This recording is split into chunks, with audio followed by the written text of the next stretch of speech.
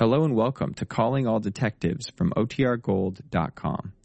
This episode will begin after a brief message from our sponsors. At Evernorth Health Services, we believe costs shouldn't get in the way of life-changing care, and we're doing everything in our power to make it possible. Behavioral health solutions that also keep your projections at their best? It's possible. Pharmacy benefits that benefit your bottom line? It's possible. Complex specialty care that cares about your ROI? It's possible.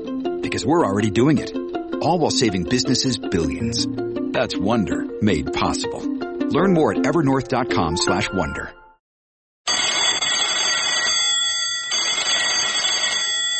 Calling all detectives.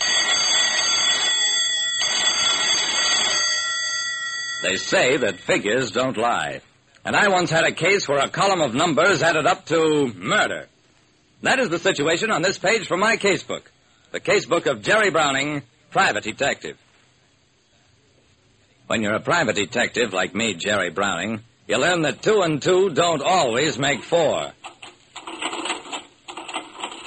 The bank examiners at the Commerce National Bank were having a field day. Mr. Connaught, your cashier's accounts are $327,000 short thus far. Considering that the shortage took place within the past 6 months, your cashier must have been very busy. Very. Connaught, the bank president, turned red. We are fully insured against any loss. When your audit is completed, you will find me in my office. Come on, Browning.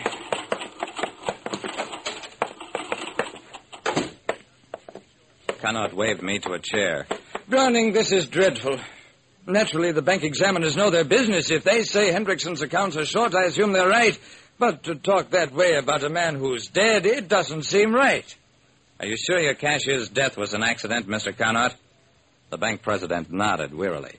Hendrickson's car blew a tire on Cliff Road, went through the guardrail down to the river. And now I learned that he may have stolen as much as $500,000 from the bank, all within the past 6 months. Just what do you want me to do about this, Mr. Connaught? I want you to recover as much as possible of the money Hendrickson stole. And then, Mr. Browning, if possible, I'd like you to find out why he took it. When a bank cashier died in an accident, a shortage of close to $500,000 was found in his accounts. Milton Weiss is a certified public accountant, a man who has been my friend for years, and whose friendship I particularly cherish each year about 2 weeks before March 15th. Milt is dark, has a face that never looks properly shaved, and wears a perpetually harassed expression. It's too early for your income tax, Jerry. Come back in a month and a half. This is not an income tax matter, Milt. I want to ask you a question, and I'm not kidding. How can a bank cashier, a simple guy, lose $500,000 in 6 months? Tom Henderson couldn't, if that's who you're talking about. I stared at him. Milt, sometimes you're almost too smart to be human. Let's go into your private office.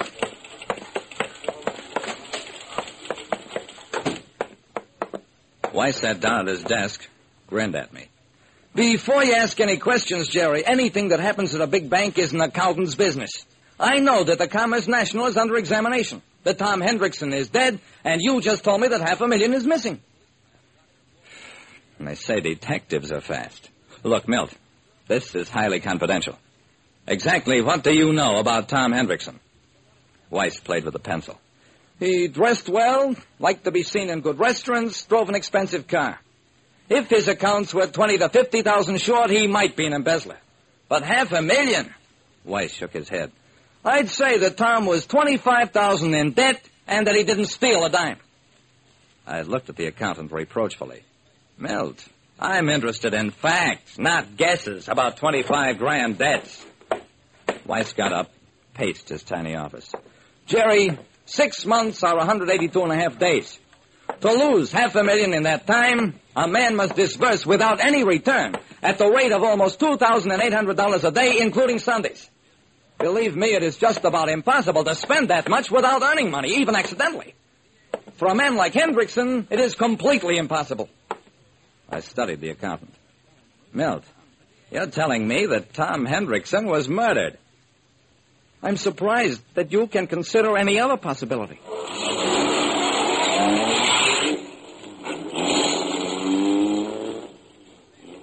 I went back to the bank, laid the facts before its president. Connaught listened quietly. Then, Browning, I want you to tell that to Mr. Palmer. Ask Mr. Palmer to come in here, please. Mr. Palmer's our executive vice president. I think he would be interested in hearing this theory of Mr. Weiss, who is an accountant I respect very highly.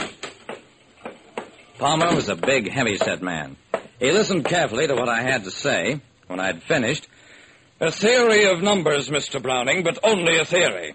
Apart from Hendrickson, only Mr. Connaught, Mr. Jellicoe in the loan department, and I had access to large sums here at the bank. And only Mr. Hendrickson is, shall we say, conveniently dead when shortages were about to be found in his accounts. I suggest that you tell Mr. Weiss to confine his attention to balance sheets. Okay, Mr. Palmer, I'll do that. I might even have him prepare a balance sheet on you.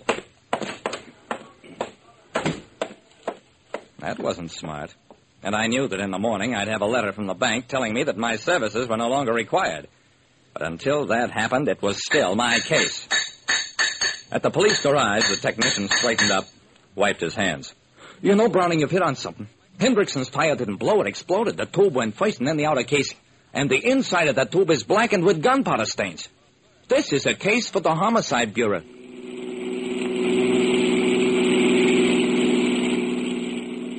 But I didn't go to the Homicide Bureau. I went back to the bank. I asked to see Mr. Jellicoe, who was in charge of the loan department. He blinked and looked sorrowful when I pushed my application blank for a loan toward him. Oh, dear me, I'm so sorry, Mr. Browning, but we simply can't grant you a loan. No stable income, no collateral, no co-signers. I leaned across the desk.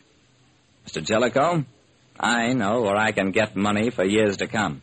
I know that there was gunpowder inside the tube when Hendrickson's tire blew. Jellicoe smiled at me.